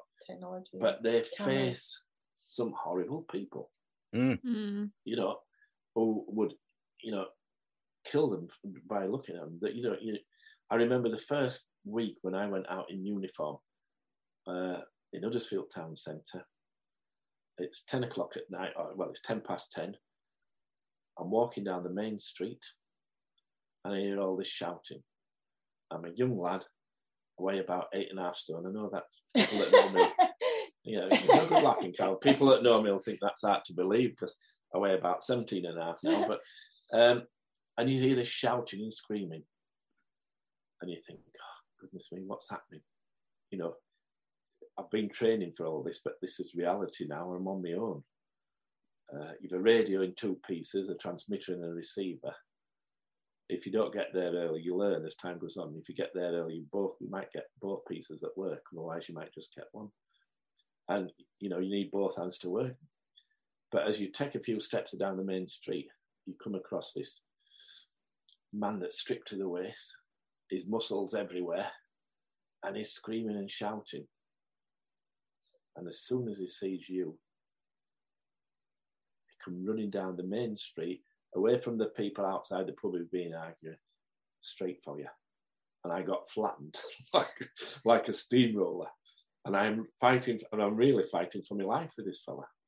And it's purely about the uniform. Fortunately, assistants came, and I was like, well, I'm all right. I mean, over 30 years, you expect to get a few injuries. I've had stitches in my face. I've been hospitalised. I've been dragged by a stolen car. I've been punched and hit. But I put that down to having a face that people just like to hit. But, it's what I've just got one of them faces. Oh, we'll hit him. But, as a young lad there, this fella's in his 30s, is a steeplejack by trade. And he used to go out on a Friday night. I got to know him. He used to go out on a Friday night. He'd drink 17 pints of beer, no problem at all. And he'd want to fight. And as time went on, when I went from uniform into plain clothes, I used to turn up at the pubs where we were causing his trouble. Because I knew he knew he'd do it every fortnight or whatever. And he'd go across there and he'd say, Stanley. And as soon as he saw you out of uniform, he'd be fine. Come on, get in the car. I'll take you home. No. I'll just let me have one fight. No, in the car. And you'd take him home. And the sad thing for Stanley was when he was in drink, he was a monster. And he got killed. He got murdered later. His wife murdered him when he was asleep in bed. And, she rings up and said, I've got a murder for you. She'd suffered years of abuse. I've been hospitalised and stuff. But yet they stuck together, so... But sad cases, but who am I to, I don't judge it, like I said earlier. I'm not the judge and jury for these people. They're for the grace of God. You just don't know what happens in your life, Because when I first started, as a young lad growing up in Marsden, on the hills in Marsden, I used to think, well, we must be pretty well off because we've got glass in our windows in the council house, Some of them don't have glass in even. And we used to hide under the staircase for 2 reasons. One was for the rent man coming, if my mum couldn't pay the rent. Or the other one was if it thundered and lightened. Well, that's why I hide, isn't it? Yeah. Well, it used to be, ever since his next door neighbour, chimney got struck by lightning, that was it. We're under the staircase. As soon as the slightest thing under the staircase. And you think, I'm going to have a phobia about this as you're going up. But I mean, I was involved with the police, I told this story at Harrogate, I think. I was involved with the police when I was 6 years old because my brother took a detonator off the railway line.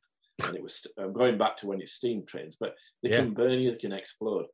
My dad had been in the Second World War, he'd been in Burma, he'd been in Dunkirk, he'd been mentioned in dispatches at Dunkirk, and he was a regimental sergeant major. He'd worked with Gurkhas, so he took no prisoners, as it were.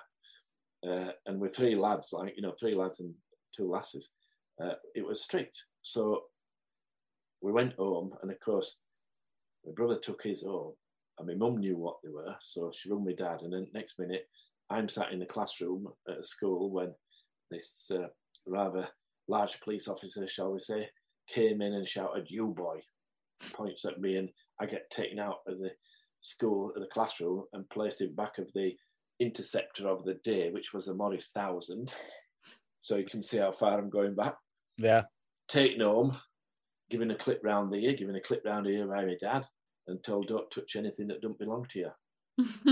And that was my first involvement. And then at the age of 15, I said earlier that I'd left school. I went to be a butcher. I'm a qualified butcher, believe it or not. And, part of that was going to the slaughterhouse. And I've looked back and was that getting me ready for what I saw later in life, quite possibly. The blood, etc. But I'm on my way home from the slaughterhouse one evening. I've got a rolled up blue smocking under my arm. And the bus stops and a policeman gets on. Well, it wouldn't happen these days because there ain't enough police officers. But I get told to get off the bus, and basically I get another clip round the ear for not having this smock in the bag. Because it had blood. Splashes, Right. splashes on it. And some eagle-eyed, bus driver had seen it and thought, hey, what's he been up to? Yeah. And you think, God, this is getting, what am I doing? You can't beat them, join them. Join them, exactly. And that's exactly because just later on, at the age of 20, I'm at Pine Pea Van at Bristol Marketplace. And a policeman tells me to move, and before I've had a chance to answer it, I've been put in back of a dog van. But fortunately for me, you got an emergency call, and I got thrown out, and I clipped round there and said, next time you talk to move by a police officer, you do it.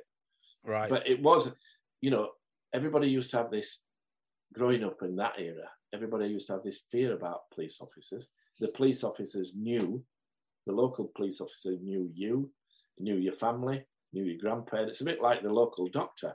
They knew the family history and everybody on the streets. And they had this little bit about them where, that little bit of fear, which doesn't do anybody any harm. No, indeed. Sorry, Rebecca's just rushed off because the Amazon delivery. I was laughing earlier, didn't I? I said we'll probably get disturbed by Amazon. Are you sure it's not for me, Rebecca? So she's run outside and she's now retrieving the parcel. And when she gets back, I think it will be time for the random question. So all of the challenges of your careers, particularly you, Bob, with all the things you've faced and seen, is as nothing to the question you're about to be asked, because this is there we go, we've got it. Is that for me, that I ordered. Anyway, let's get to the random question, shall we? Are you going to do the drum roll? Well, I'll just say Rebecca's random question. Have you ever made a fashion faux pas? And if so, what was it? Is that to me or Carol? Oh, both of you. Hopefully not. Although I once went and on for breast cancer, I once wore a pink wig, pink tie and things, and a pink moustache for work, which got frowned upon. But going to a meeting at headquarters, so I turned up with this pink wig and pink moustache, pink shirt, pink tie, all in pink. And I've got a picture. it was a serious meeting. I said, I'm doing it for breast cancer to raise money. And it went down like a lead balloon. They just looked at me, so I was totally. But after that, Carl used to get me shirts out and ties, and they say, that tie for the other press conference. People will think you've only got one tie or you've only got one suit. So very important, yeah. And so, she made sure it changed because, she said, when I look back, I'm just, she'll look back a while ago and she'll say, at least you didn't have the same suit and tie on for every blinking murder inquiry.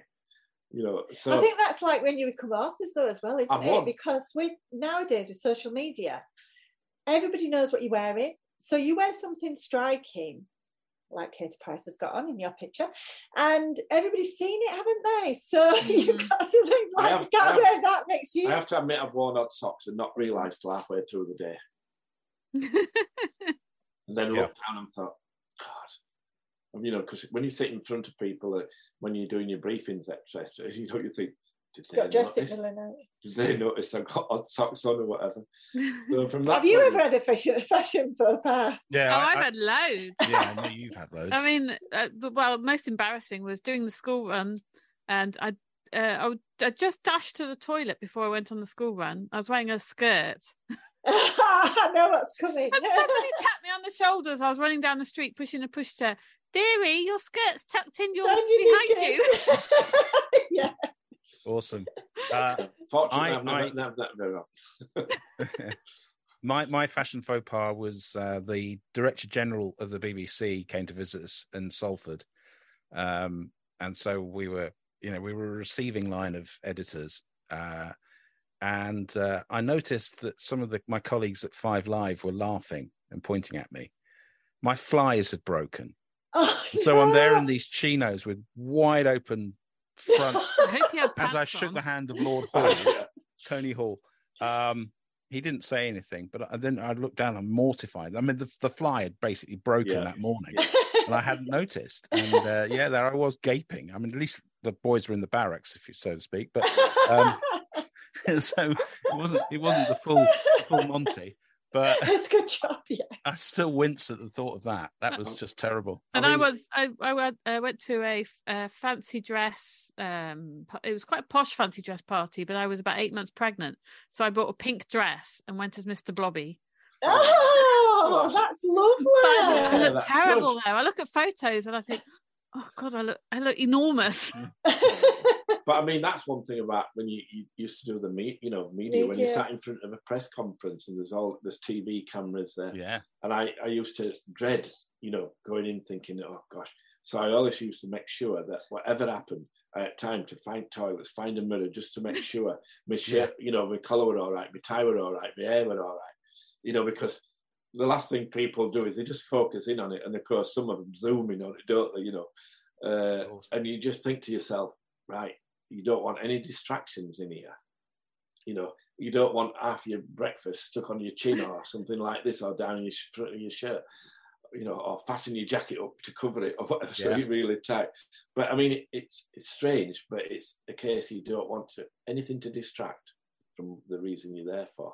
Absolutely. So it does make you just take a step backwards. And one of the things I used to do, because the girls never saw me, I were away on the morning before they got up. They were in bed when I got home at night. I never made the sports days or whatever, or if I did, I got called away. And basically, we didn't have a life. Yeah, well, we didn't, and they'd hear, people that say your dad's been on TV or he's in the paper again, you picture your dad in paper. And they used to worry, about me. So I said, look, I'll tell you what I'll do. If I'm on TV again, I'll get Mum to let you watch it, and I'll just tighten the knot on my tie. And that's my signal to you to say, love you, I'm fine. Oh, that's so cute. And do you know what? If you look back at things, you'll see me do that, straighten the knot on my tie. And it worked. For them, they shout, they shout, Mum, Dad's okay, he's just straightening, he's just done his knot on his tie, right, we're off to bed or whatever. They didn't want to listen to anything I said. Do you know what? He never forgot.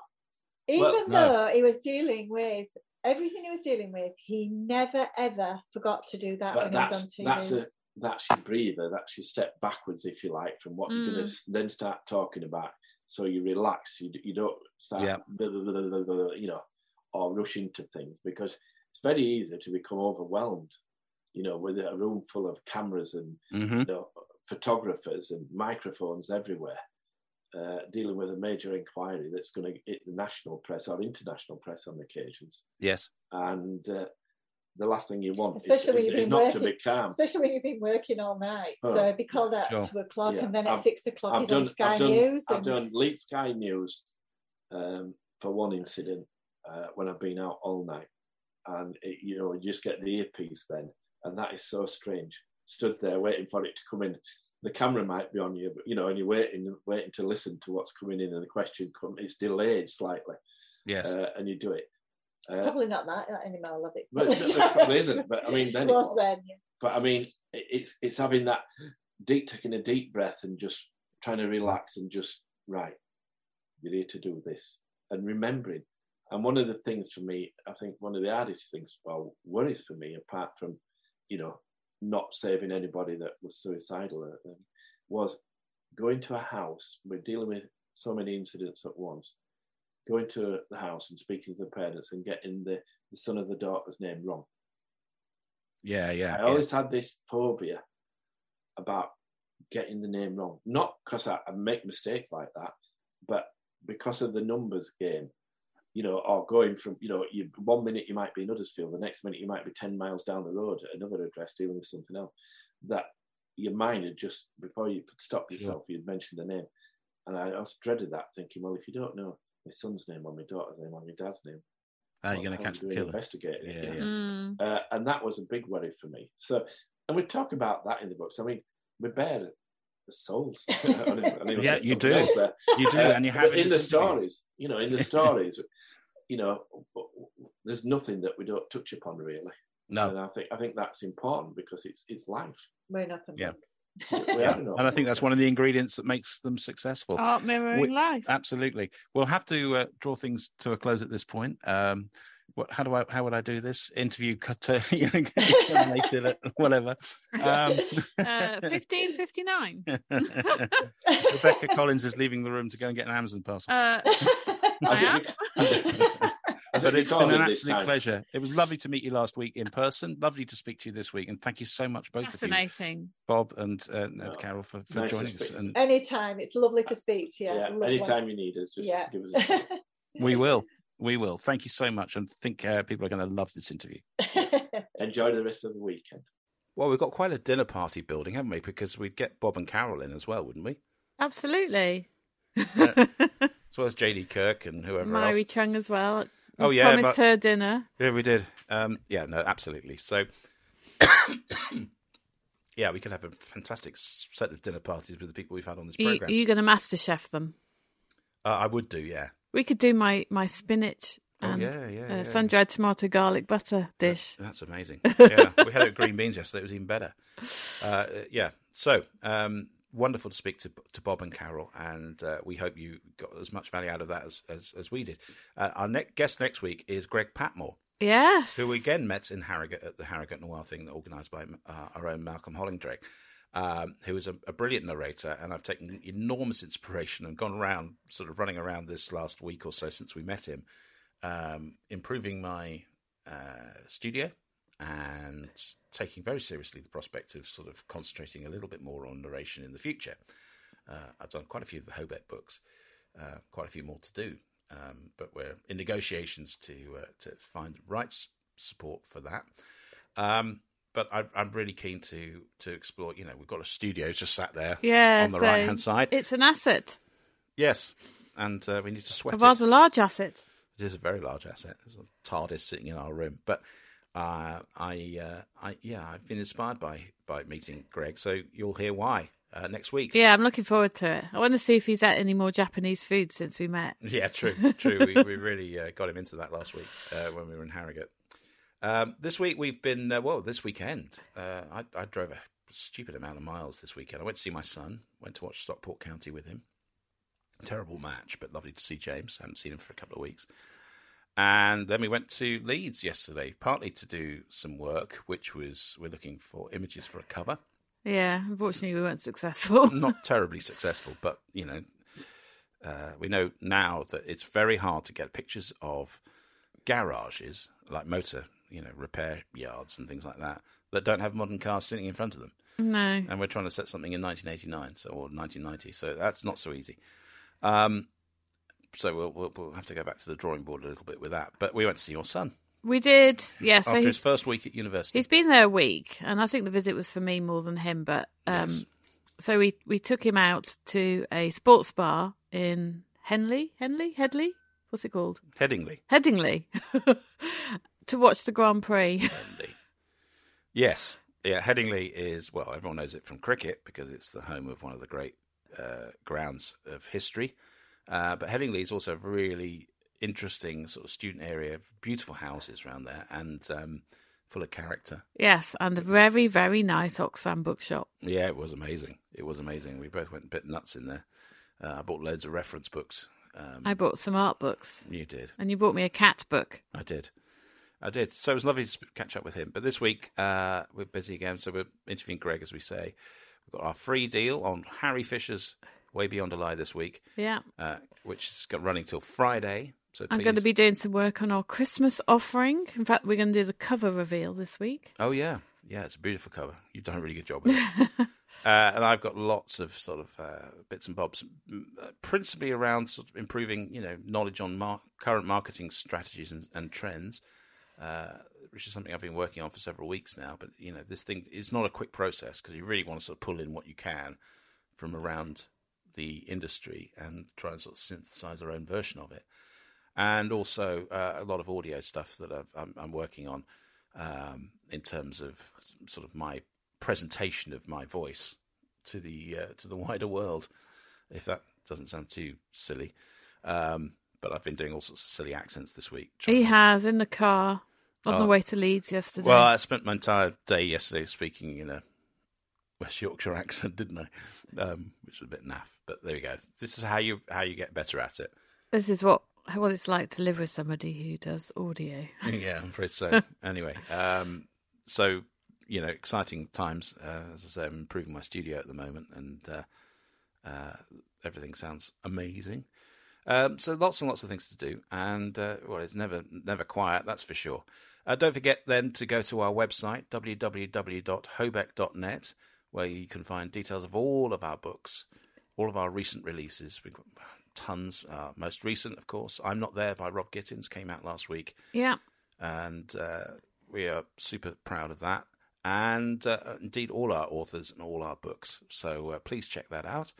And also audiobooks. You can get audiobooks for an absolute pittance on our website. Well, not quite, but it's certainly a significant discount on what you would do if you were getting them elsewhere. And I haven't really seen much impact on Spotify now selling audiobooks. Not yet. No, it's a bit early too early days. Too early, but it has a potential to really sort of push things along because they are so aggressive with their marketing. Yeah, they are. So, and I think it's a real wake-up call for Audible, if I'm honest.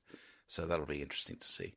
But it really remains for us to say thank you so much for joining us. Thank you to R C Bridgestock, to Bob and Carol for joining us this week. Thank you for Greg for agreeing to speak to us for next week. Yes, not from his yacht, I don't think, though. No, he's got a very fine boat, moored up at Morecambe, was it? No, yeah, that neck of it was just off the Cumbrian coast. I was going to say, yes, not Morecambe, but anyway, it'll be great to speak to him. But from myself, Adrian Hobart, and myself, Rebecca Collins. Thank you so much for joining us on the Hobcast Book Show, show 92 next week. But between now and then, have yourselves a wonderful and creative week. Bye-bye. You've been listening to the Hobcast from Hobeck Books with Adrian Hobart and Rebecca Collins. You can find the show notes at our website, www.hobeck.net. You can also use the exclusive Hobcast discount code for any of the products at our Hobeck online store. Just enter the code HOBCAST20 for a 20% discount. Don't forget to subscribe to the Hobcast and feel free to contact us with any feedback. Until next time, remember our motto, trad values, indie spirit.